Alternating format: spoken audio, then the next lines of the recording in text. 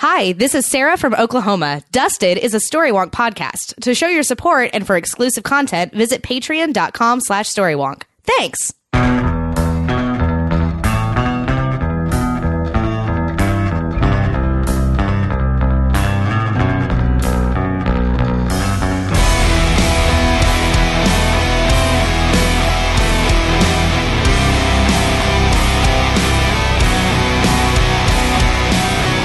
Everyone, and welcome to the show. I'm Lonnie Diane Rich. I'm Alistair Stevens, and this is Dusted, your zombie cops! Exclamation point! Buffy the Vampire Slayer podcast. Yes, this week we're watching episode 14 of season 2 of Angel, The Thin Dead Line. Which I'm obviously thinking of adapting into a musical, hence the exclamation point at the end of the title. Zombie cops! Zombie cops! Exclamation point.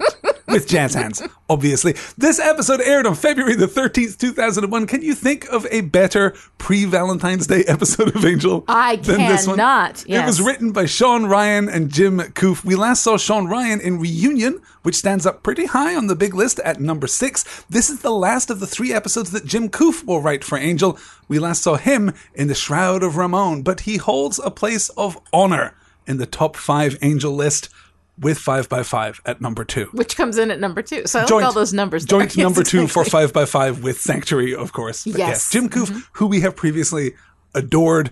It feels odd to me that there are 2 writers on this script because it has the feel of either a solo writer script, yes, or a script that was written by a committee of upwards of 20 people. It's one of those two things. It has a little bit of both. Yeah, it really definitely does. This was directed by Scott McGinnis. This is his second and last episode for Angel. He directed season 1's Room with a View, which was written by, a Dusted favorite, Jane Espenson. And say what you like about this episode, it's very well directed. It is well directed. There's a great sense of pace. Yeah. There's a great sense of timing. The action scenes work out very well. I think he gets good performances from all of the actors. I think a solid entry on the resume there for Scott McGinnis. How would you like to begin our discussion of this episode of Angel? Because let's not beat around the bush. This is a really problematic one. This is a troubling episode in a lot of ways. I think the only way to do this is just go in. Just start with the beat by beat and move forward and have the discussion as we roll through this swampy mire that is this episode of Angel. We open on Angel returning to the Hyperion at night. He wanders to the front desk and pushes the papers off the desk in frustration. So mad at that desk. He's mad at that desk. So mad at that desk. Well, that desk gets a little snippy. That desk has a little attitude. He's been alone for a long time at this point. At Investigators Inc., the Investigators are bored. There isn't enough evil stirring up trouble out there on the mean streets of L.A., and they still haven't picked a name for their agency. Luckily, Virginia has another rich friend in need of some help, a woman named Francine Sharp, whose daughter Stephanie has a third eye growing out of the back of her head. Cordy, despite her experience with both weird and ugly, is completely squicked out. I will defend Cordelia on that. As we know, eye things are a particular, bête noire of mine. And that's a really gross special effect. It is an incredibly gross and unnecessary. Effect. Ticking both boxes there in this episode absolutely. Of Angel. I mean, talk literally the hairy eyeball. That is just not good. Francine says something bit Stephanie on the way home from practice the day before, but when she woke up, the eye was there. Francine will pay them anything to fix it, and they feel mostly confident that they'll be able to, maybe get the job done.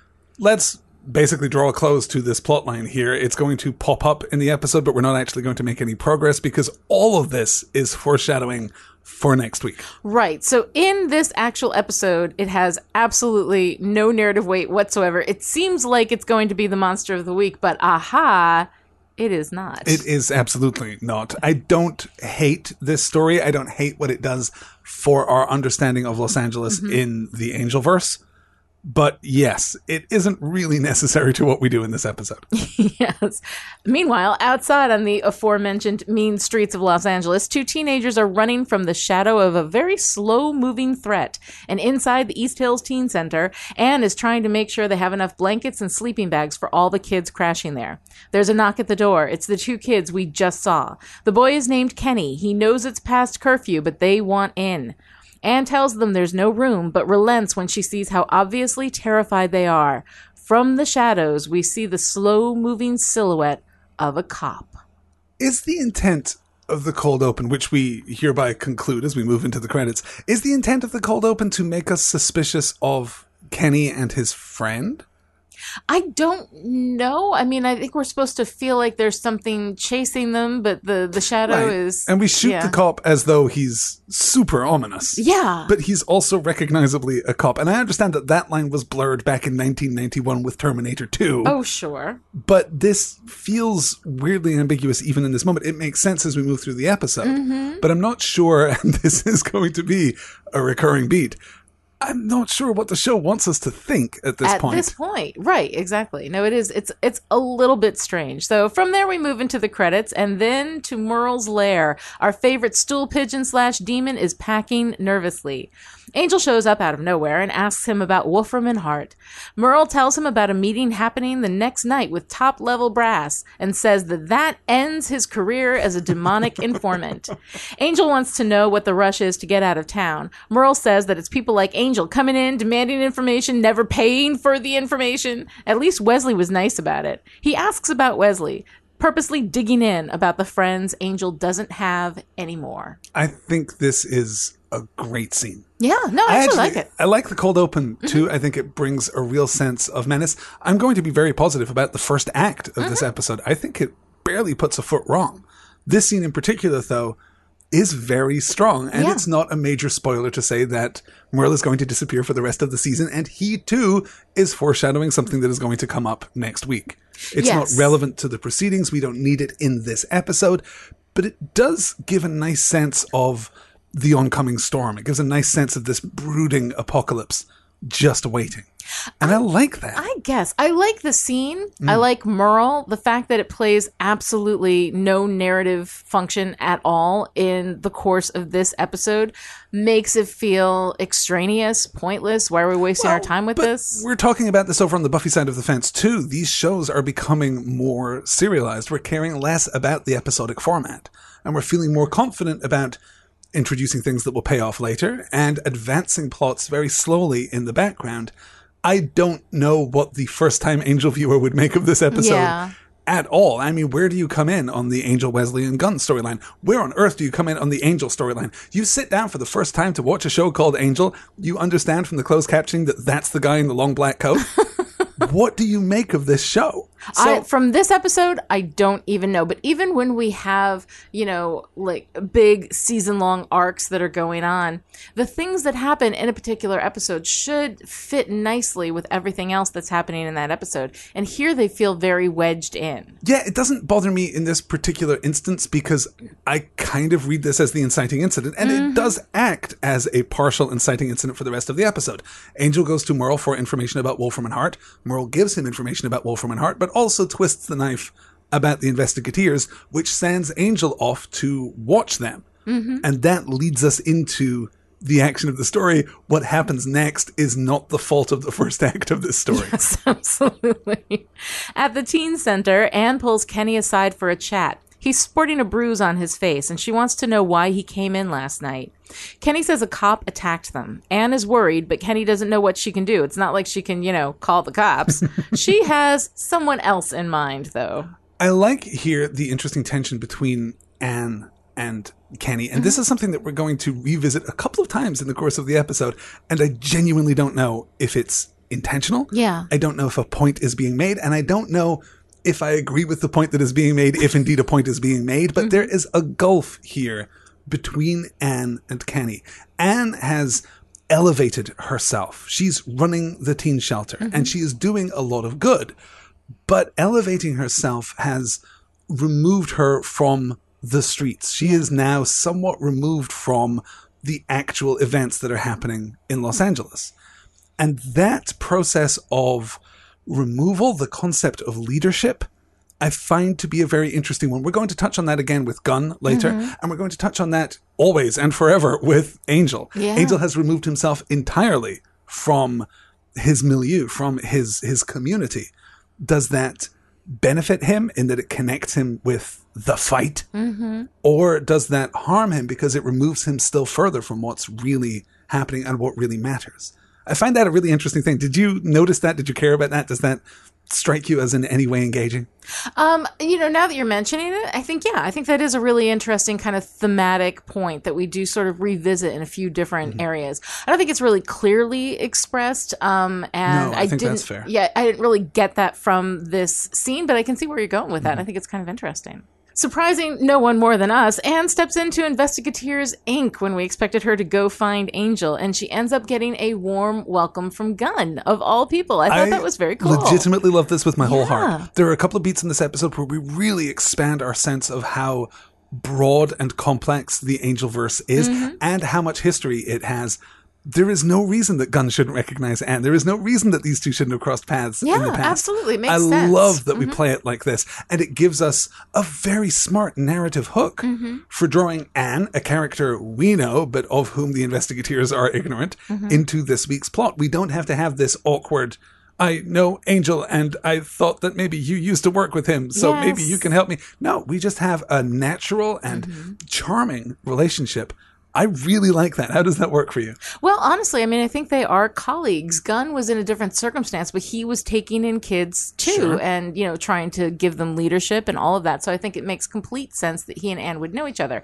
I also like the fact that we're sort of led to believe that Anne, of course, is going to turn to Angel, but she doesn't. She turns to Gunn. Yeah. And I really like that that's where that makes went. a lot of sense, because apart from the fact that this show is called Angel, there is no reason that Anne would turn to Angel. Well, yeah, except for that it's his show. Yeah. But it's really nice that she turns to Gunn, and then they all have this, moment of recognition where they're like, oh, well, I know Angel, and da-da-da-da. So we go through that whole dance.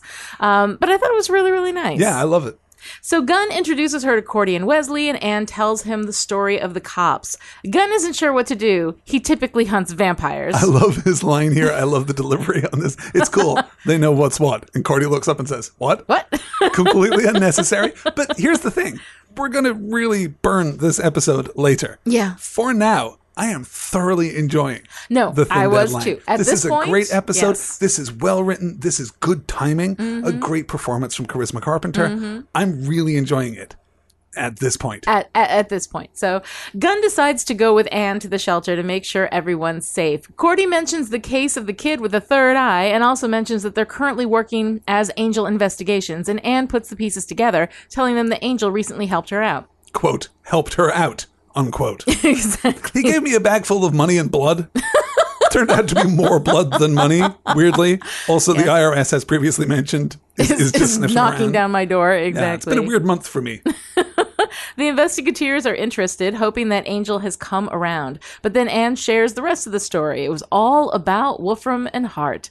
Disappointed, the investigators go back to work, and Anne and Gunn leave. Really great to see genuine hurt, particularly from Cordelia. And disappointment. In that moment, you could see that she was so happy at the idea that Angel had, genuinely helped the helpless, that maybe he was coming back around. And this is a big problem. When you split the cast of a series and you send them off in different directions, it's very easy to succumb to the temptation of behaving as though each side of the story knows about the other side of the story. Right. So we have Cordelia be worried about Angel or be concerned about Darla and Drusilla, or, act as though she understands what Angel has been going through. Instead, she doesn't. She's still just hurt that he abandoned them. I really like that. I thought it was really nice, too. Yeah. Meanwhile, from the rooftops outside, Angel watches Anne and Gunn walk off, then follows them to the teen center. Nice to see that the investigators have managed to secure premises on the noirest street in Los Angeles. Well, it's a requirement. Well, it certainly is for this story, because this is the noirest story that Angel has done since season 1. At the center, the kids tell Gunn stories about the bad cops, and Gunn accuses them of manipulating Anne. She's smart, but she's got a blind spot where the kids are concerned, and Gunn doesn't want them taking advantage. They insist they're telling the truth. They sure do. They do. And not all of that dialogue is terribly well written, and I've got to tell you, this is the first crack in the episode for me. This is where it starts. Pretty thoroughly loved everything up to this point, but this is really where the texture of the show starts to change. I don't like Gunn sitting in judgment of these young people who have come from the streets, these young people who have come from a couple of streets away from where Gunn used to live. If nothing else, he should know these kids. it smacks of this, that we don't believe people. We don't believe victims when they tell us who's victimizing them. He's blaming the victim here. And I really didn't care for that. No, and there's a narrative value in that. There's a certain kind of conflict that adds to the proceedings, which can be helpful and can be leveraged for strong stories. Right. But you can't break Gunn's character, or that's hyperbole. You can't stress Gunn's character the way that they're doing here in order to manifest that conflict. Right. I feel like Gunn, were he talking to a kid who had lied to him before, I could see that. But I also don't buy the idea that Anne is some gullible schmuck. She's been doing this for a long time, apparently on her own. Yeah. I think she knows these kids at least as well as Gunn does. So, there's something rings false about this scene, and it's that false note that is going to echo through the rest of the episode. And get louder as we go. Outside, Angel walks away when he's stopped by a cop. The cop attacks and they fight while the cop reads Angel his Miranda rights. Angel knocks the cop down. He seems to be at the very least knocked out, if not dead. Pleased with himself for killing an apparently human, if somewhat overzealous, police officer, Angel just starts to walk away casually, and then the cop jumps up and continues the attack. Finally, Angel knocks the cop's head off, definitely killing him, except that the head has suddenly decomposed and is still speaking. So zombie cops. So, before we understand that we obviously know that this cop is supernatural. Here he is, he's fighting with Angel. Angel does not seem to understand that this cop is supernatural. The cop is just beating up on him. Yeah. He seems real casual about having knocked out or, possibly killed this cop. And when the cop gets back up and he kicks his head hard enough to take it clean off, that feels weird to me. Okay. In a sense, it is. In a sense, I understand where that impulse comes from. We have to establish very early and very emphatically that these are not police officers. Yes. This is still a network show that's airing in 2001. We have to establish that these are not run-of-the-mill cops. They are some kind of supernatural threat. Well, we have to there do was that some emphatically. Exactly. If there was some sense at some point during this fight scene that Angel understands this guy isn't human. Because these zombie cops are supernaturally strong. So Angel must have known that. He must have recognized the fact that this cop is holding his own in a fight with a vampire, and that's pretty serious business. And I will say that the cop continuing to read Angel his Miranda rights is genuinely creepy and unsettling. I think it really works. For me, the wrong step in this scene is for Angel to turn his back and walk away. If he had just watched as the zombie cop got back to his feet, right, then I wouldn't have a problem with this scene. If we had been able to intuit that Angel had understood that something was wrong here, but David Boreanaz is so deep in his Angel don't care psychology right now that he's unable to give us what we need to get an emotional hook in the story. Yeah, I feel like this lands on the writers. I feel like you need to have a beat. No, sorry, yes. Yeah. You're absolutely right. When I said David Boreanaz, I mean performing the part of Angel that is written. Yes, it's absolutely in the script. It's not in the performance per se. Because we need a beat. Even where Angel looks at him and says, "What the hell are you?" Or something like that. So that we know that Angel knows that this is not a human cop. Yes. Because human cops on some kind of drugs or something could be pretty powerful, but you take away him turning around and starting to walk away, believing, as you say, that he has just casually killed a human being and a law enforcement officer at that. Yeah. Take away that beat and have him instead look confused, look worried, prepare himself for, the battle to continue, even though this guy is on the ground. Yeah. Give us something, give us some indication that Angel knows what's up and didn't just casually kill a police officer. Right. That it was such a weird moment for me. And this was really, Gunn's thing before, I was like, well, okay. No, that's the first crack. This is the first This is where chasm. it really starts to fall apart. This is also the end of the first act. And I think that that's important. As I said earlier, I've really enjoyed everything up to now. Act 1, pretty solid. Yeah. Act 2, shaky but salvageable, I think is where I come down.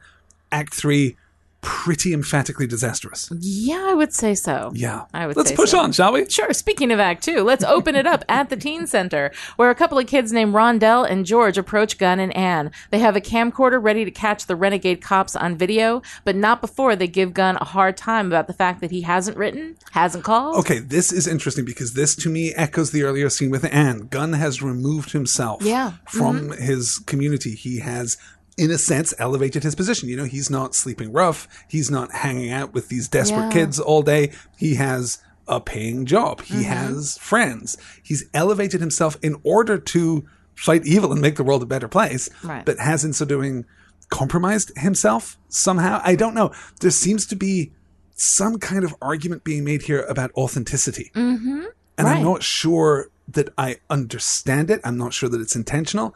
And I'm not sure that I like it. Yeah. But there does seem to be something here. Well, it does seem to be a repeating note, you know? Generously, this could bring us all the way back to the first season of Angel and all the way back to the Gem of Amara. Yeah. Because one of the reasons that Angel doesn't want to walk around outside during the day, one of the reasons that he wants to stay true to his nature is so that he can be a voice for the people of the night. He can stay connected to that community, to that experience, and fight from a position of informed power. So there is something in the DNA of Angel the show that has that component embedded in it. There's something about the noir elements of this show, something also about the heroic elements of the show, I think, that speak to this. I'm just not sure if this episode is referencing that element directly and intentionally, or is just kind of flailing toward it. It doesn't feel intentional, but it does seem a little weird to hit that note twice within, 5 minutes. Well, and in a sense, it doesn't matter if it's intentional. Yeah. Death of the author applies here too. Death of the author can also make things better than the author thinks that they are. And if this was unintentional, but speaks indirectly to something very powerful about what Angel is as a show and who Angel is as a character, as well as Gunn and Anne and the investigators, I like that. I'll value that. I'll take that for whatever it's worth. I mean, can you save a community while being part of the community? It's one of the things that we've looked at in Buffy about how being the hero necessarily separates her from her community. It's this recurring beat that seems to have gained voice thanks to Hamilton. Yeah. You can't put a fire out from inside the house. Yeah. Sometimes inside the house is the only place you can put the fire out. Because if your toaster is on fire and you leave the house, you kind of have to wait for your house to burn down before you can do anything about it. Before you can do anything with it, sure. So I'm not sure really how I feel about that. We'll pick it up again later in the episode. Gunn tells the kids to go, but they want to finish the job and help the neighborhood. Gunn tells them to record the cops harassing him and asks how he knows the cops will give him a hard time. Gunn says he'll be walking while black, and that's all it takes. So this show aired in 2001. Rodney King happened in 1991. We are now in 2016, in case listeners happen to be listening to this from some far future date, probably while flying around on their jetpacks. Yes. This reads to me as authentically 2001. I actually really like the way that this line is handled. It's not played as a joke. Yeah. It's clearly serious, and Gunn clearly means it with some intent, but it's also not filled with foreboding. It's also not cynical in that way. In 2016, though, 15 years after this episode originally aired, God, it's really uncomfortable. It is incredibly Given uncomfortable. Everything that we've gone through in the last few months. Well, the last, I mean, obviously 15 years, everything 25 we've been years, going through for the 35 last years, 200 years But of the history of our country. Particularly over the last 6 months or so. Especially because of the element of video. Yeah. The reason why we're having the discussions that we're having now about this kind of event is because we have video. And Rodney King, the reason why Rodney King became a discussion was because there was video of it. Yes. So I think that is kind of an eerie reflection that we have going on right now. And we name check Rodney King later in the episode, just in case Rodney that connection wasn't absolutely stark. And, walking while black, I mean, that is a valid complaint to have that many times people of color, and this is something that we've come to, I think, recognize and honor more as a country recently because of all of the events that have been going on, but it has been going on for such a long time. No, it absolutely has. And I don't begrudge this episode its right to talk meaningfully about this subject. I think that there's a way of framing this story that is thoughtful and progressive and interesting and fully engaged with the subject matter. Yeah. And it's a fantasy show. It's an urban fantasy. So we can absolutely recast the police as zombie cops. We can do that, and we can use the metaphor to reflect reality. That's something that Buffy the Vampire Slayer has redefined by now, by the time we're in the second season of Angel. Unfortunately, I think that we lose our perspective on that conflict later in the episode. Yes. But as of right now, I find this very difficult to watch, obviously because of recent events. Yeah. But I think it's well done. It's not going to be well done later. Before we get into this, because we're going to have to talk about a lot of these issues reflecting on this story, I will say that I feel very strongly that being in support of people who have been continually victimized and brutalized does not mean that you cannot also support police officers. Right. There is no way that being, the phrase now is pro-black, but it's like pro anybody who's victimized by like a very powerful force. And to say that doesn't also mean you can be pro-cop. Those things are not mutually exclusive. We have a lot of these very uncomfortable resonances that are happening in this episode of television, this episode of Angel. And as we discuss it, I get offended on a couple of different levels.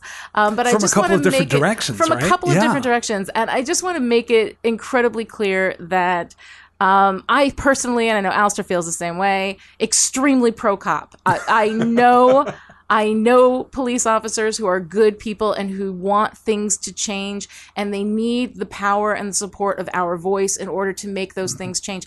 It honestly is like a few bad people, and it comes from the top. It comes from the culture. Whoever is the captain of these precincts, that's where the problem comes down. And we need to empower the good police officers to change the culture from within. Exactly right. At the same time, at the risk of trivializing it with a hashtag, Black Lives Matter. Black Lives super matter, guys. Right. And I just can't I can't express enough how strongly I feel about all of that. Okay. I think that because I feel so strongly about it, it colors my perception and my experience of this episode. Sure. And mine too. Yeah. I think that we have to try to forcibly remove ourselves from 2016. Yes. And think about this in terms of not just 2001, but 2001 in the Angelverse. Angel does what fantasy stories are supposed to do. By creating a metaphor that allows us to explore this space, we get to critique the underlying ideas and themes without getting bogged down in the minutia. The cops in this episode of Angel are unequivocally evil. Yes. So we get to just take that. We get to just deal with that. They are supernatural. They are, unholy. They are unrighteous. Right. And they are led by a guy who is clearly on the wrong path. The show, though, doesn't always play fair with the metaphor that it has presented itself. Because we get the case being made later in the episode that, the crime rate in this precinct really has fallen. Oh my God. Since we started using zombie cops. I can't even. We'll deal with that when we get there. The Walking While Black line, I feel, is an appropriate sentiment to express. And I like obviously, this is something very real that people deal with on a regular basis. Yes. I like the fact that we acknowledged that, which is something that as a culture we have not been very good at doing. It would be naive and unrealistic to not represent that within the frame of this episode in particular, but also within the frame of Angel as a show, which has dealt with the question of black communities in Los Angeles in the late 1990s, early 2000s. I like it very much. I like it as written. I love it as performed. Yes, well, Gunn, he's amazing, and I love the way that he does that. I gotta say, just to deviate from our discussion about this episode for a moment, I have always liked Gunn. Yeah. I have always appreciated J. August Richards as a performer. The more carefully I watch Angel, the more I respect what it is that he's doing. Yeah, he's fantastic. If you watch him very carefully in these scenes, he never gives the sense that his attention is wavering. He never gives the sense that he's waiting for a line. Yeah. He's never anything but a completely authentic and genuine, and it would seem to me generous performer.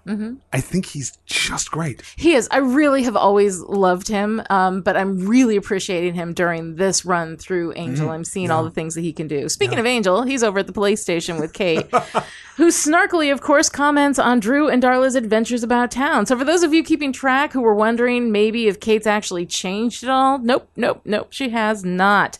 Anyway, after she gets some shots in, he tells her about the talking cop head. He hands her the badge and she pulls up the information. The cop in question died 6 months ago. Angel suggests that they go for a ride. I have a question at this point, considering both Kate and Angel in this scene. And my question is this. Could you guys just for a second not be the worst? I get that I killed a cop is supposed to be a provocative line. I guess that it's supposed to be shocking both to Kate and to us. It comes off as so petulant, as so immature. Okay, callous and casual. Cops risk their lives every single day. Yes. And to speak of it in this casually provocative way to a police officer whose father died. Yes. I mean, it's the worst. All of those things. It is the most obnoxious line. And there's no sense at all in which these two people, who are nominally heroes, lest we forget, that these two people can put aside their crap for a second to deal with a real threat on the streets of Los Angeles. This is actively harmful to Angel's character. Yeah. Yes. It's also actively harmful to Kate's character. Which can't take a lot more. That Kate's character had any hit points left. I thought it was already done.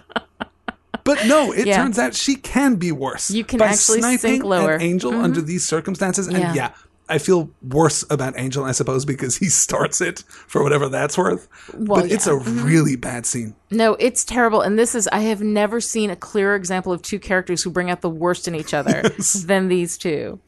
At Investigators, Inc., Cordy gets a call from Gunn detailing his plan to let the cops beat up on him. Wesley and Cordy are worried, but they decide to get back to their job.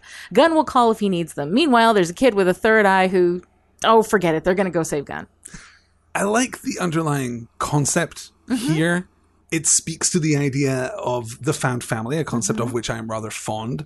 I like the acknowledgement between Wesley and Cordelia that, of course, we've got Gunn's back. That's the most important thing. We operate as a team. That really works for me. It does take a little while to get there. Mostly, I'm distracted by Cordelia's outfit. Cordelia is wearing a really weirdly sexy outfit in the back half of this episode, and I do not know why. She's wearing the little black midriff-bearing top with the bias cut leather coat over the top of it. I mean, it's a great outfit. She looks good. It's Charisma Carpenter wears it beautifully. She can wear anything, yes. She looks great, but it's also weirdly sexy for Angel, because I feel that we don't oftentimes sexualize Cordelia in exactly this way. I think we do a fair amount of time. How many times have we seen that back tattoo? I mean, we've seen it a fair bit. Right, but normally when she's bending over or in conflict or there's something happening, we generally don't dress her up for the sake of dressing her up. And in this episode, the closer you get to the grime of the LA streets, the less appropriate it is for Cordelia to be dressed like this. The weirder it seems for Cordelia to go to work dressed like that. Not to mention that her work very often involves, demon slime. Yeah. So you would think that she would wear something that was a little bit, And it wouldn't have bothered me if we had the usual escape hatch line where Cordelia says, I was about to go to that party. Exactly. I have a date, don't you understand? If we'd had one throwaway line to justify it, I would have been completely fine. But as it is, it's a little weird. Yeah. Are we reading this as an attempt to be sexy and attractive for Wesley? Because I'm not reading it as a character beat at all. I'm reading it as some wonderful costume designer got the opportunity to dress up Charisma Carpenter and is not missing a day. I mean, it is a great It's coat. a great outfit. She looks amazing. If I was a costume designer, I don't know if I'd be able to resist that urge I'm not sure. either. Would you call that a coat? You know a lot more about women's clothing than I do. Is that a coat? Is that a jacket? Is it a top? It's kind of a leather shrug, sort of. Okay, I don't know. It's a leather jacket. Yeah. Leather cardigan. Let's go with it. In the graveyard, where someone apparently just had a birthday party, judging by the helium balloons, Kate shows Angel the dead cop's grave. The cop was shot. Angel notices that the ground over the grave has been disturbed recently. He asks if there are other cops buried there. She says yes. He points out another recently disturbed grave, another cop. Angel says that someone is reanimating dead cops and putting them back on the street. Kate rushes to her father's grave and asks if the ground has been disturbed. Angel says no. Kate starts to cry, and everything is really awkward because you want to feel bad for her, but, she's Kate. Yes. I watched this scene 4 times, maybe 5 times. Yeah?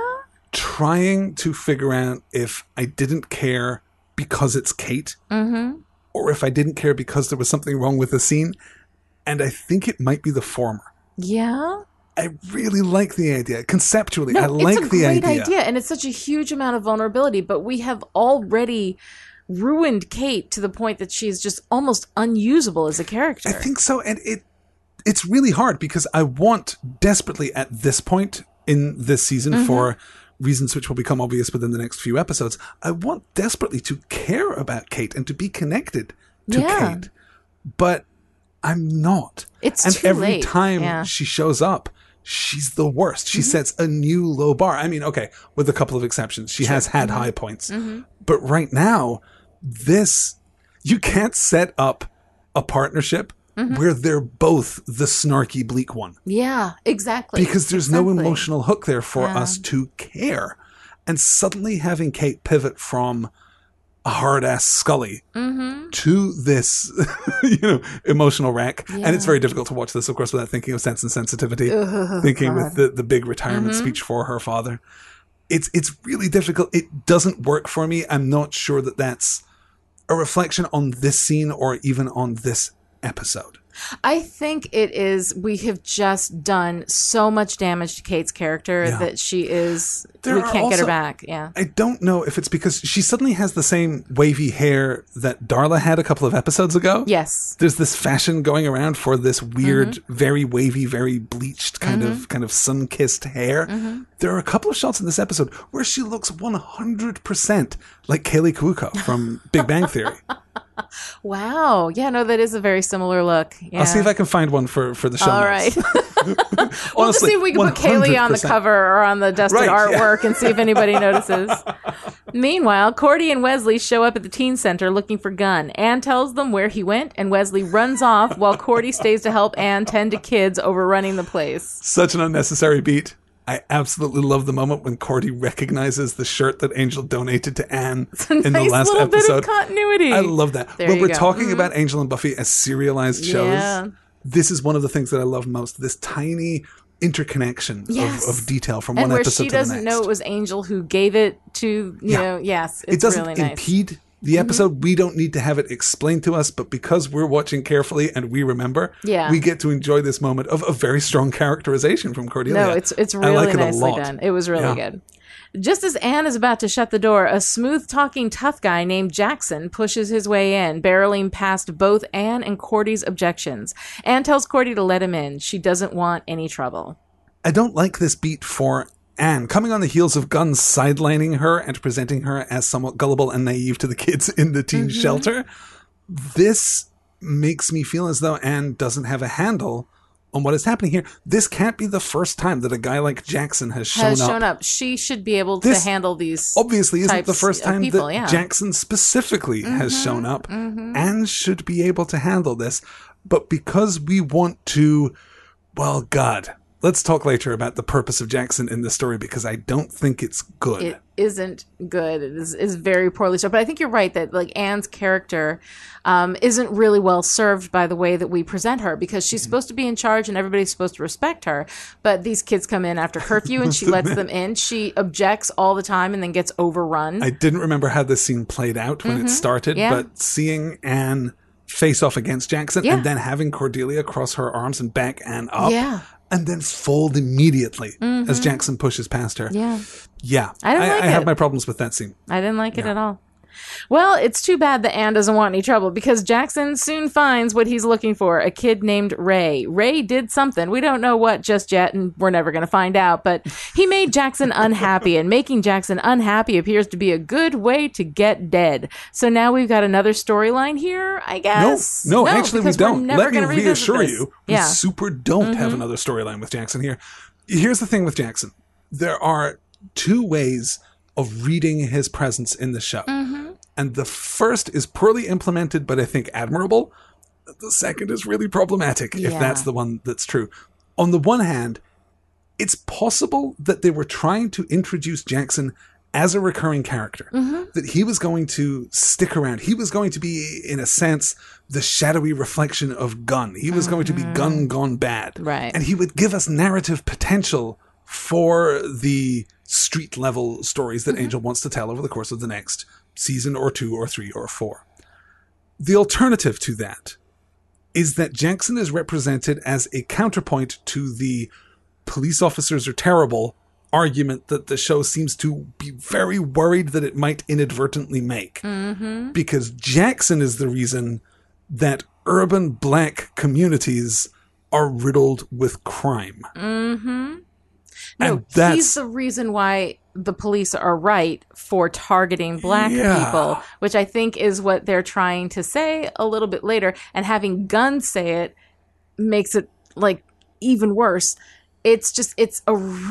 Jackson is a big problem in this story. He's a problem narratively because he doesn't serve a purpose.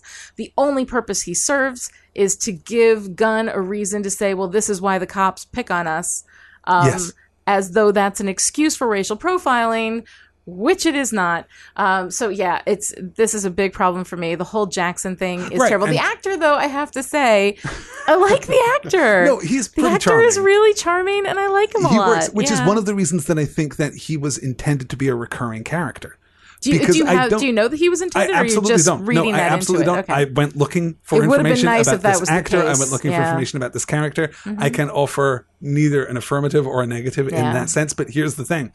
If you were trying to make the case that Jackson was the problem, quote unquote, I cannot put big enough air quotes around all this. If you're trying to make the case that Jackson is the problem with urban black communities and that's why the cops are right, then you wouldn't necessarily have cast a guy this naturally charming and likable. I think if you're trying to demonize this character, you would have just gone the whole distance. Yeah. You would have cast someone more demonstrably villainous. More menacing and less charming. Exactly. Yeah. Whereas this guy does have a likable roguish quality. The actor has really a likable does, roguish quality more than the character is written, Which makes me think that perhaps that's what we were trying to do.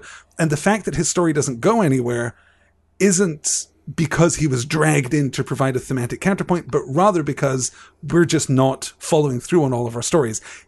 I would like to believe that Jackson... such a generous read of this whole situation. Well, I genuinely don't know. Don't know is the thing. It's possible to read Jackson as a foreshadowing of things to come in just the same way as the kid with the third eye in the back of her head is foreshadowing. And Merle's, prophecy of foreboding is foreshadowing. If you read Jackson in that light, then he's just badly done. Yeah. If you read Jackson as a counterpoint to the argument that the cops are the problem, then it's pretty devastating to any hope you had for a reasoned thesis from this episode. Yeah, it's got a big problem. But anyway, we'll just keep moving through and see what happens. Outside on the streets, Gunn walks with George and Rondell. They argue about the relative safety of a gang neighborhood when finally they are approached by a cop. Gunn tries to talk to the cop calmly as George rolls the camera. The cop pulls out his baton, and just as he's about to attack Gunn, Wesley comes around the corner asking the cop to wait. The cop doesn't wait. He shoots Wesley in the stomach, and Wesley falls. Okay. On the one hand, this is a genuinely shocking and powerful scene. Yes. We've talked about the power of guns, of firearms, of modern weapons in the Buffyverse, and so far that has actually extended to Angel pretty consistently. It is shocking to see anyone fire a gun. It is particularly shocking to see Wesley shot in the stomach, a particularly painful and debilitating injury. The problem is I am so angry with this scene by the time we get to that beat that I can't care. Yeah. Because first off, we have Gunn talking about gang territory. That's why the cops don't come here. Right. As though that was an excuse for the militarization of urban police departments. Yeah. That's really troublesome. And I know that this is unintentional. I'm 100% certain that this is unintentional. But in this episode, of all episodes, trying to let a black guy off the hook by having his white friend run up and say, oh, no, it's okay, I know him. Exactly.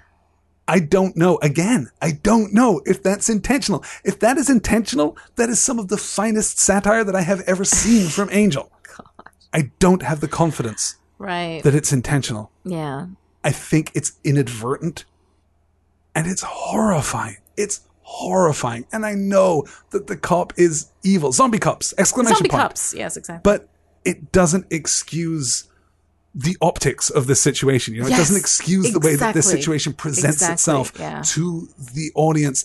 This is not a fantasy scenario. This is not the metaphor. Yeah. It looks and feels like something that happens every day on the streets, not just of Los Angeles, but of every major city. We live in Syracuse in upstate New York. I don't even know where that is in the list of American cities. If it breaks the top 100, I will be surprised. And yet that happens here too. This is a universal problem. And leveraging that universal problem, even in 2001, for dramatic intent without properly framing it. Yeah, it's tough. It is so but incredibly again, difficult. I have to give the slightest possibility that it was intentional, that it was acerbic, that it An was intentional commentary on, yes, rather than the only thing that saves a black man is a white friend. No, but okay, think about how the scene plays out, Yeah. right? Gunn and his friends are in trouble. Wesley shows up, says, no, I know them. He's well-intentioned, sure, but I mean, that's an awful thing to have to say. Yeah. It's an awful thing to be called upon to say. It's an awful thing to believe that might have any sway or weight with the police officer at all. But here's the thing. The police officer doesn't care because the police officer is not a police officer. Right. So he he is a shoots zombie. Wesley, Yes. which is doubly shocking because all of our experience of contemporary crime drama leads us to believe that Wesley's intervention will actually protect Gunn, that it will actually work, which is disgusting in and of itself. Exactly. So the fact that it subverts our expectations in that regard means that if this is satire, it is powerful and effective satire, right? I think the fact that you can't tell it's satire kills that argument that it is both powerful and effective. The problem. Yeah. Yeah, I don't know. If you genuinely don't know, I have to say I didn't read it as satire at all. I think that you have an incredibly generous view of here's the thing. what's happening here, I don't what the think it's intent generous. is. I think that if you listen to my critiques of previous Angel episodes, generosity is not something to which I am terribly vulnerable. Stop. Yeah. I think that I genuinely don't know how to read it. And I don't know if this is just fumbled or if this really is poorly intended. Yeah, I don't know. It feels to me like enough thought wasn't really given to it. No, enough thought was clearly not given to it. You're absolutely right. To be absolutely clear here, I am not arguing whether or not this is a good episode or a terrible episode. I am arguing whether this is a bad episode or a genuinely evil episode. You're trying to define wherein does its badness lie. Exactly is it over here or is it over here? Yes. But it is somewhere. In incompetence or is it in intent? malice? Yeah, right. Yes. No, So I I understand don't know at this point. I just don't. I don't know. Well, let's keep going and try to find out. Oh, please, let's continue with it. Gunn disarms the cop and a fight ensues. Rondell grabs the cop's gun just as the cop goes for a second gun and Rondell shoots. The cop falls. Gunn rushes to Wesley's side. George helps get Wesley up, and just as Rondell is appropriately freaking out over the dead cop he shot, the cop sits up. As the four men run off, the cop calls for backup. At the risk of repeating myself here about unintentional imagery, Rondell shooting the cop and then panicking about having shot the cop. Oh, God. That is a moment that feels like it comes from a Spike Lee film. That is, in either sense of this episode, wildly and violently out of place. We're dealing with the metaphor here, except when we're not. And that's problematic. Yeah, it's very uncomfortable to me because I think that, in our media, the image of the black man cop killer is part of an issue that we kind of deal with that brings out all of the really complicated things that we're dealing with today. So seeing him, even unintentionally, like not wanting to kill the cop, but wanting to stop the cop from killing them, that it's obviously self-defense. Oh, it's clearly but in it is self-defense. like, if you're going to have something like that, you have to follow it through. Like, you have to work through the whole thing rather than using this just for the shock of the moment. No argument for following through on this. We shouldn't do it. In this kind of story, this is too powerful and too real and too mundane a symbol for us to employ. What I mean is that this is too big a moment for it to be only something that's included in an episode that is not about that thing. Yeah, well, and something that isn't actually true, because Rondell did not shoot a police officer. He didn't. He killed shot a zombie cop. Exactly. Yeah. Exactly. So it's difficult and stressful, and it was just difficult to watch. And as a writer, you are obligated to pay very close attention to the images that you use, that you employ for your own narrative purpose. And this is unambiguously, for me, one of the points at which this episode just goes off the rails. Yeah, no, it absolutely is.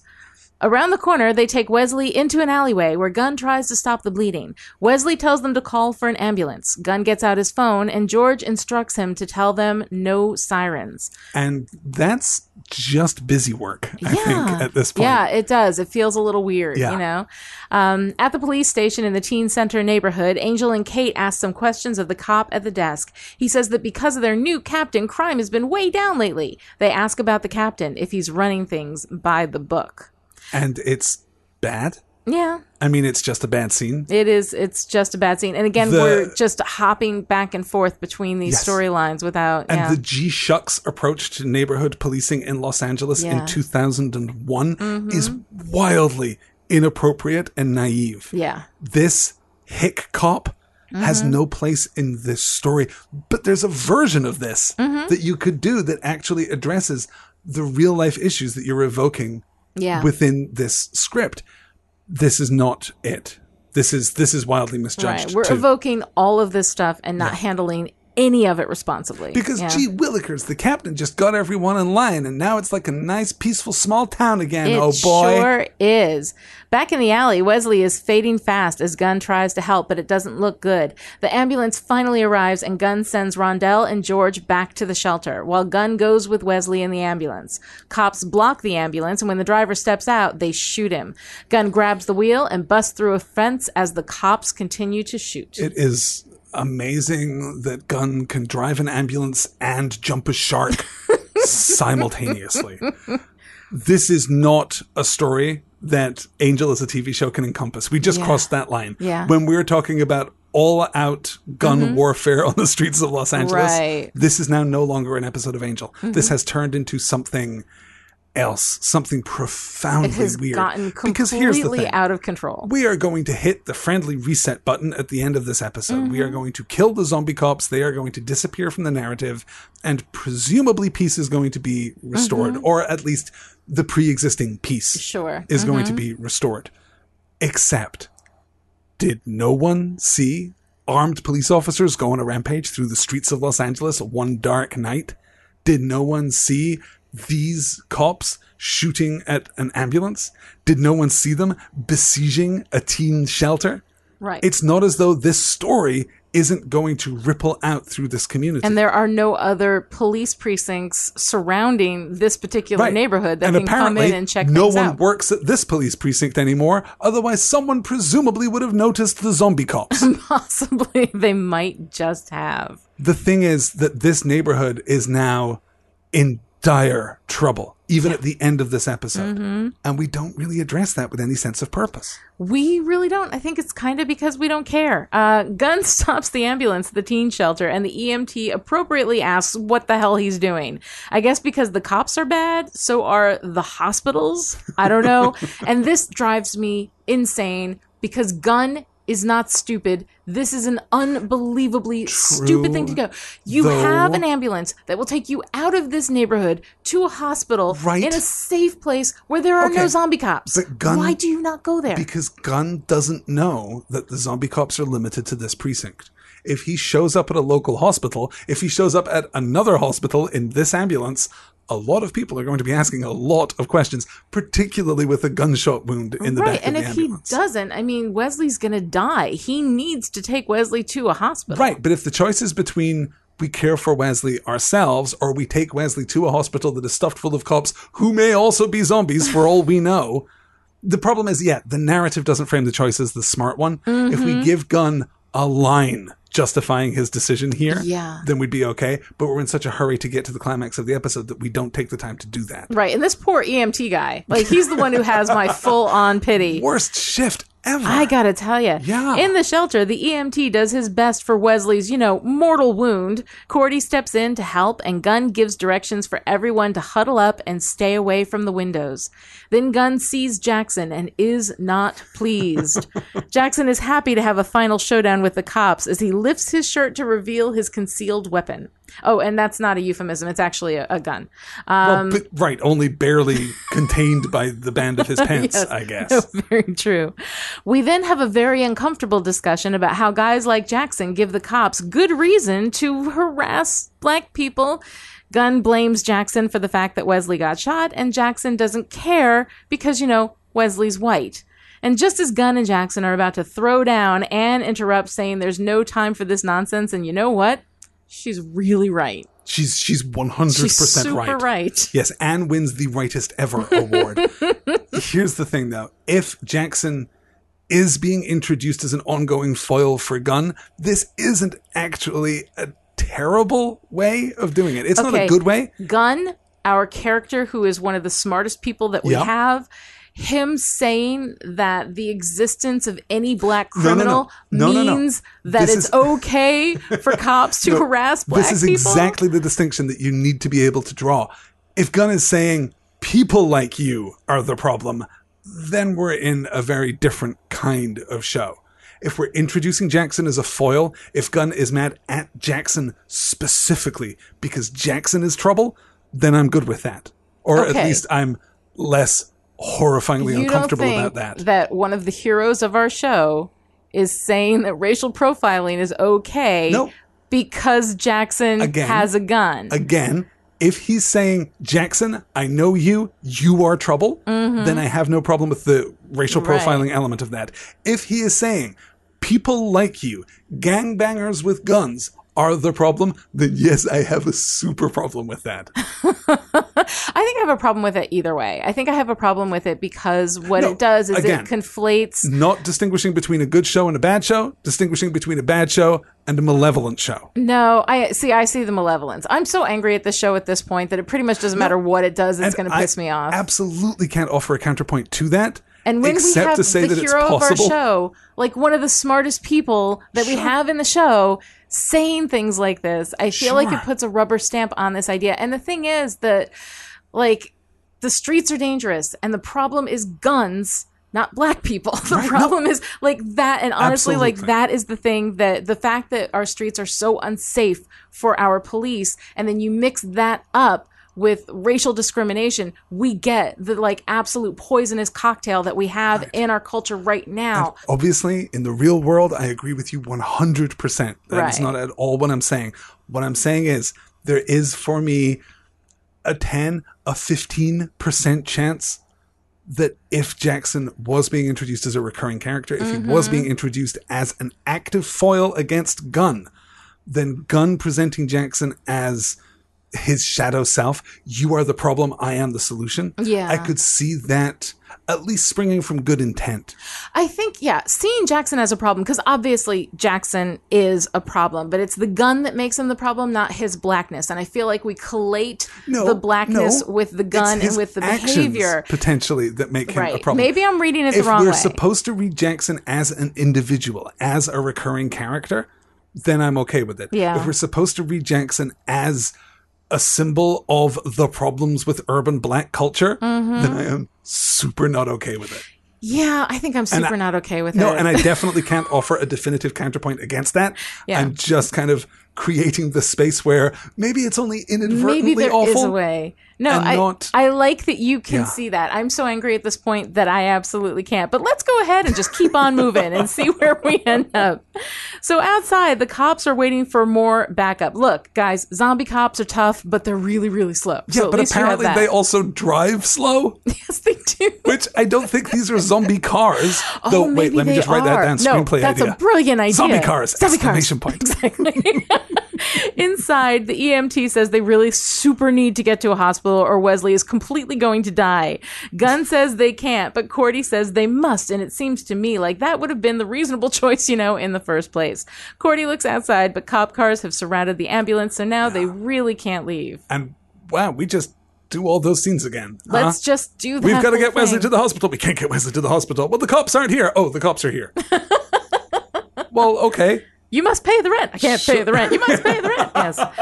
No, we're just going to run around that mulberry bush a couple more times. Inside, the kids barricade against the zombie cops. At the police station, Angel steps into the captain's office. He casually looks at the captain's things, then confronts him about, zombie cops. The captain pulls a gun and shoots Angel, and then Angel vamps out and beats holy hell out of him, wanting to know how to stop the cops. I don't hate this version of Angel. Mm-hmm. Angel has found himself weirdly mired in a noir story and found himself to be an unwilling noir hero, which, spoilers, is the best kind of noir hero. Yeah. Mm-hmm. The noir hero is not about saving himself or even necessarily about saving the world. The noir hero fights to save the innocence of those who have not yet been corrupted. Mm-hmm. In this case, the investigators. Yes. And there's actually a really solid noir structure to the Angel side of this climax. If you forget the, really profoundly uncomfortable racial stuff in this episode, if you forget the zombie cop side of the story and you just treat this guy as someone who is employing dark supernatural power for what is, at least from his perspective, social benefit, then he's no different from the guy who wants to, bulldoze the tenements and build a giant mall. He's no different from the guy who wants to, in the LA version of the story, I guess, build the freeway system. Mm-hmm. It's dark and it's corrupt and it springs from a dark impulse, but it's also glittering and attractive, and the noir hero has to stand in the shadows in order to fight it. Mm-hmm. We've inadvertently stumbled into a really strong noir story in Angel's side of the climax. Well, we've had a strong noir moment. I'm not going to say the whole story is fair. good. That's fair. We've had a decent moment that wasn't a complete disaster. We're feeling it as a victory. At the teen center, the cops are climbing the walls while Cordy tries to call, 911. The cops break through the windows, one of them grabbing Anne's leg. Cordy smashes him with a hammer. Now, wouldn't a baseball bat have been nicer? Cordy has this tiny little hammer that she beats at the zombie cop with. And I just feel like we couldn't have gotten her something that had a little more visual heft to make it look a little more badass. I don't know for sure, but I feel as though someone somewhere wanted to write the script line, Cordelia wields the ball-peen hammer. Yes. That's actually kind of a cool line. I'll let it go. I'll let it go for that line alone. Downstairs, Jackson tries to leave, and when a cop grabs him, Gunn rescues him.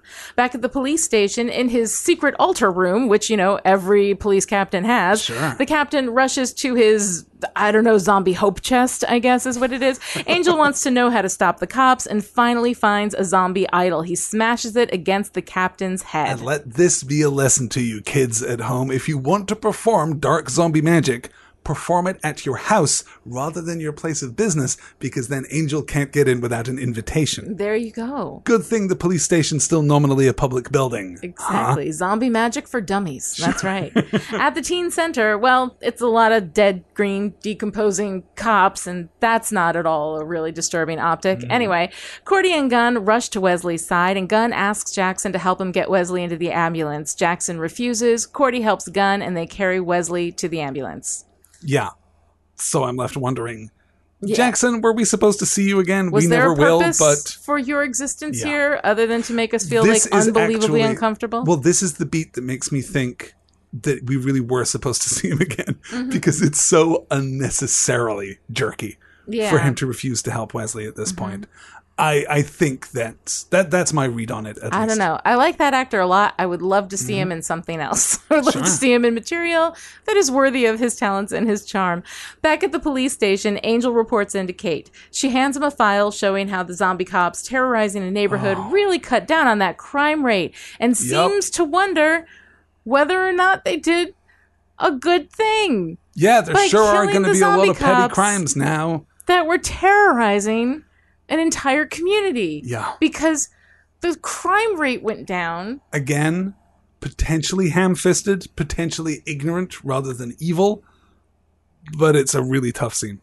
Oh, it is the most horrifying. I've never been so angry while watching a TV show as I was in that moment. Particularly because Angel's still trapped in his, bleaker than bleak persona, can't articulate the counter-argument, which is, yes, because freedom is messy and chaotic, and also, priceless, because... Well, because fascism is not the answer to crime. Hey, there you go. Don't just go There's and a bumper kill everybody. sticker. Yes. If you kill everyone, yes, the crime rate goes down, but that doesn't improve anything. Yes. And you're also killing a lot of people and terrorizing a lot of people, and that is a horrible, horrible, horrible thing. So, and then we move right into this moment where Kate looks at Angel and says, God, this job makes me crazy. And in that moment, out of context with the fact that she was just advocating a zombie cop program for the entirety of Los Angeles. Hitler, yes. The fact that she was, but in that moment, I kind of think, well, I could have liked the Kate who was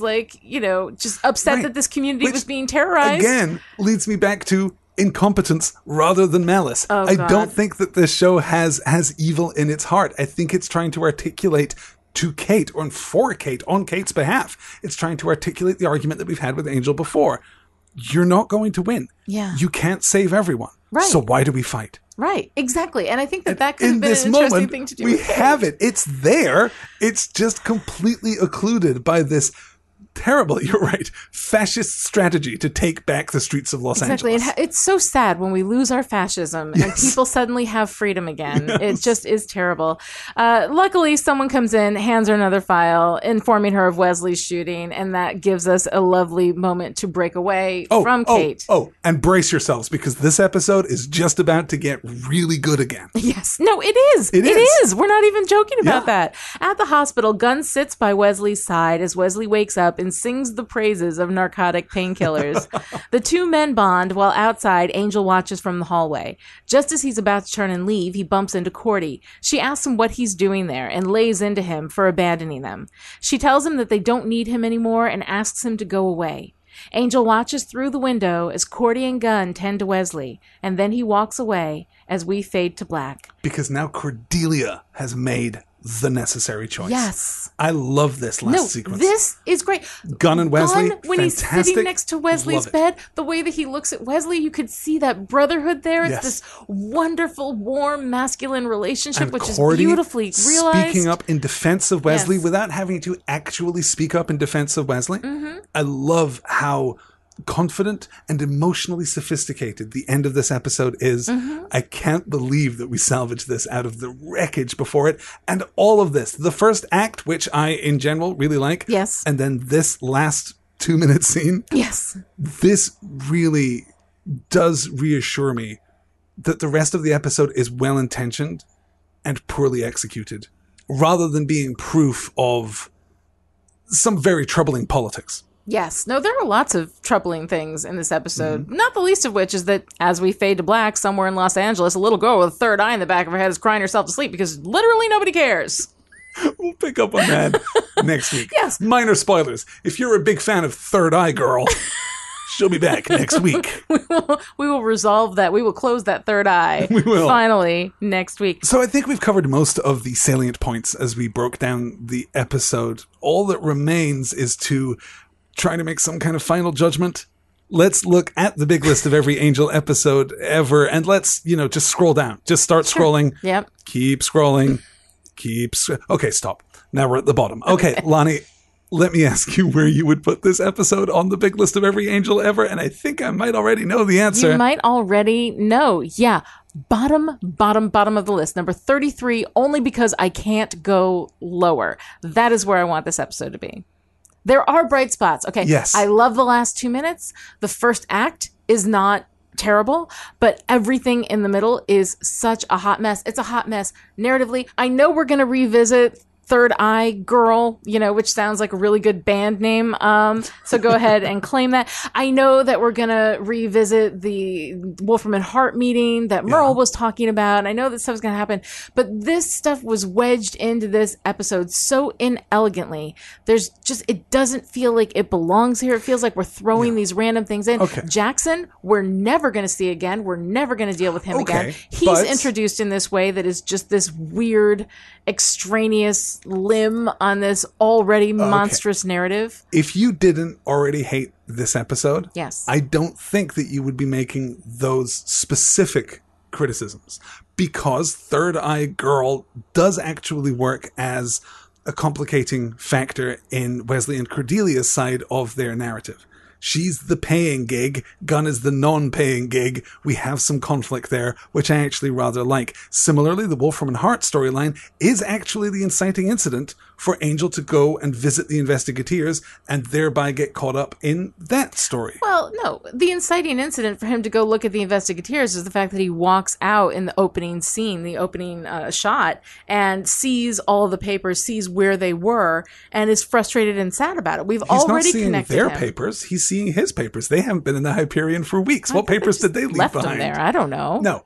In order for Angel to come back around, to pay attention to the investigators and to apparently... You think we need Merle to do that? No, I don't think we need Merle, but I think that Merle is the plot device that gets us there. I think that if we had loved the rest of the episode, we wouldn't be worried about these dangling plot threads that are going to be picked up next week. I think those scenes would still feel awkwardly wedged in, even in a good episode. Perhaps. And you don't know that we're never going to see Jackson again, that we're never going to deal with Jackson again. I've been to IMDb, I know. We have to judge him on the strength of this episode, because if the intent is to bring him back, yes, they never bring him back. But we don't know what they were trying to do in this episode. Even if they were bringing him back in this episode, his narrative, his role is completely stupid. Which is it's completely not good. fine. Yeah. And if that's your criticism of the episode, then that's your criticism of the episode. Yeah. But you can't criticize it for, well, we never even see him again. Well, okay, but, fair enough. The question for me is not... It's still bad in this episode. Is this a good episode? Is this a bad episode? This is clearly a very bad episode. You're right. A lot of it is incoherent. Even if you give it the most charitable interpretation, it doesn't fundamentally work. The zombie cop idea is just not a strong one. And the way that we try to apply that idea as a, classic Buffy urban fantasy metaphor to the problems of racial diversity and racial profiling in Los Angeles is heavy-handed, does not begin to cover how unwieldy and inelegant the application of that metaphor is. Yeah. So the question is not, is the Thin Dead Line secret genius? No, it is not secret genius.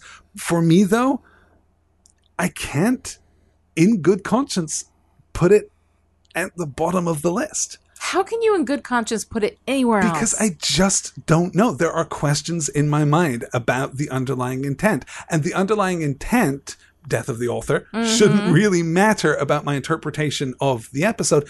But my interpretation of the episode is so ambiguous that I genuinely don't know what to make of it. Well, the very fact that they couldn't get enough clarity scraped together for you to be able to make a solid assertion about it. Which is why I'm not talking about even the middle of the list.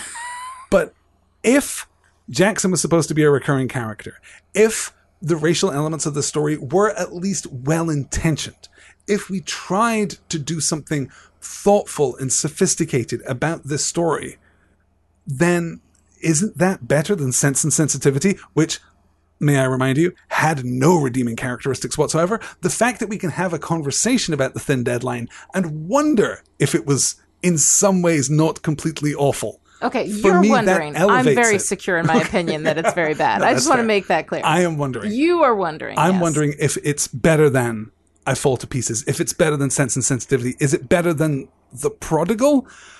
Maybe. I don't think it goes any higher than that. I think it's unambiguously worse than The Bachelor Party.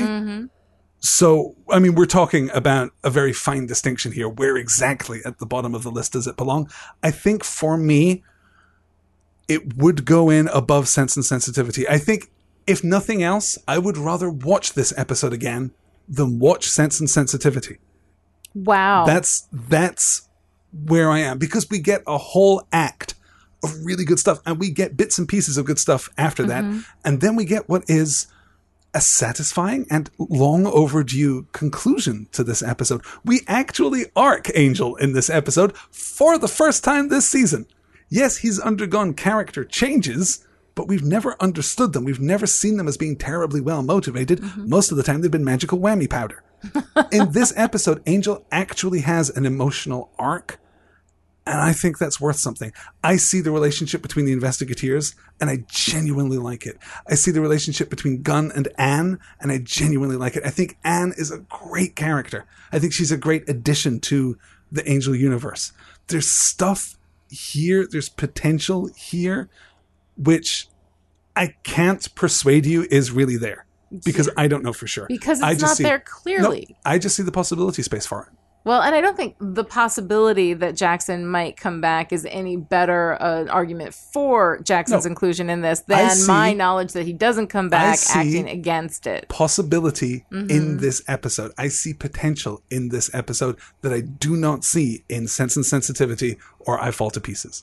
That's where I am. So I can't, in good conscience, look at this episode and say, no, it definitely goes in above Sense and Sensitivity. But my feeling is that is where I would put it. When you look at the politics, though, when you look at what we're presented with, it kind of has to go at the very bottom of the list. Well, I think here's the difference. I don't put it at the bottom of the list with anger and malice. I put it at the bottom of the list with disappointment and a wish for better things. Oh, well, that's really nice. I put it at the bottom of the list with anger and malice, and I'm not afraid to express that. I cannot, in good conscience, put it anywhere but the bottom of the list. I appreciate that you are able to see the potential here for something that wasn't horribly, poorly intentioned. Okay, look. And you see the potential too. I know that you do. You just don't think that potential was realized. You don't think that it was intentional, and that's completely okay. Yeah. You're making that value judgment. You're making that interpretive judgment, and I think that is completely valid. I absolutely respect your opinion on that. I'm just not as certain about it as you are.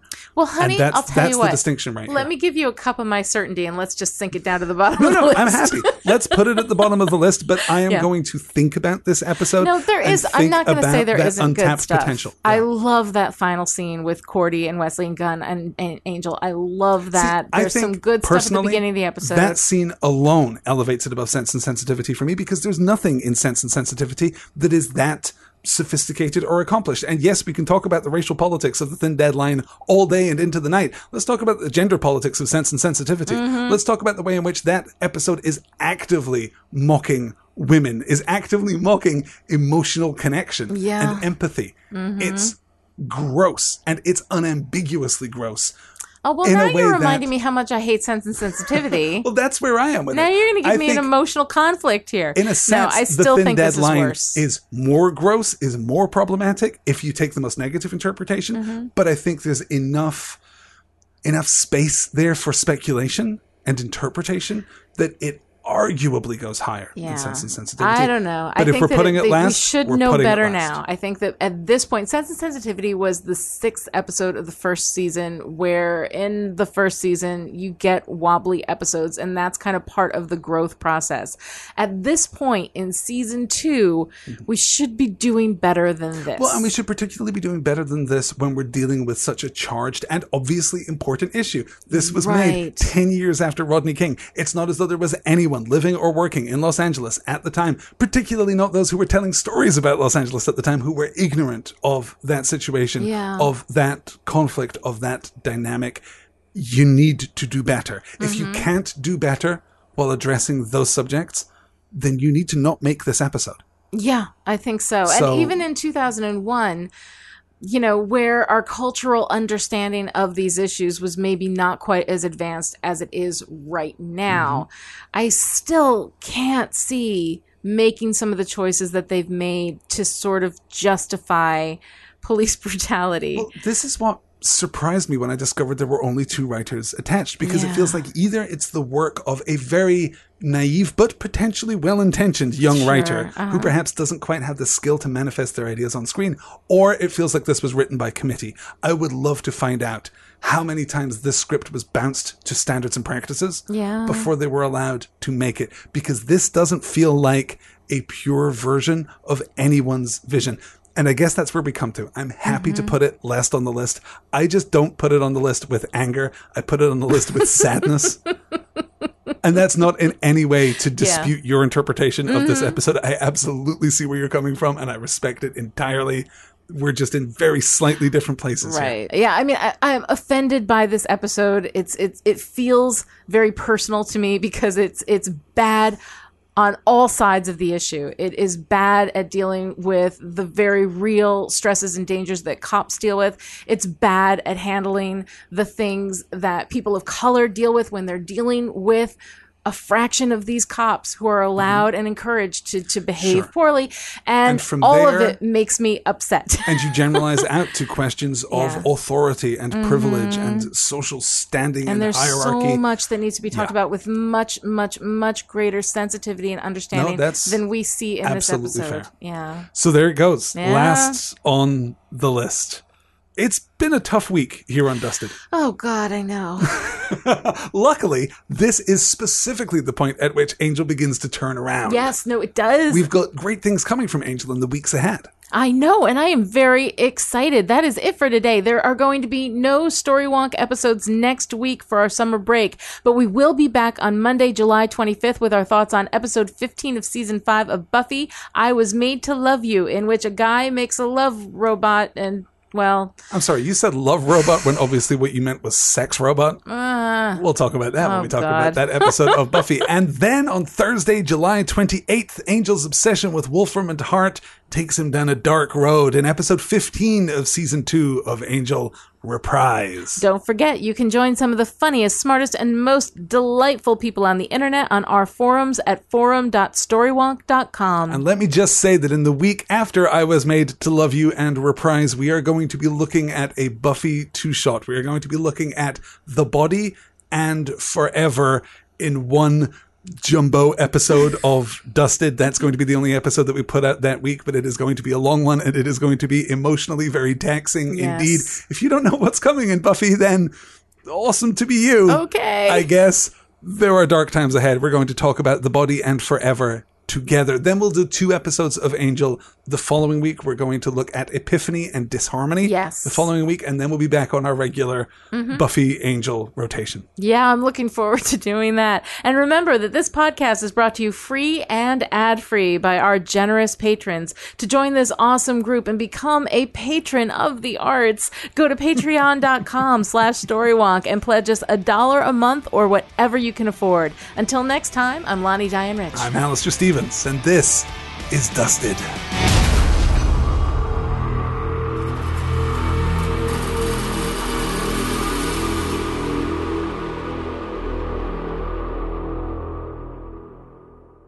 Grr.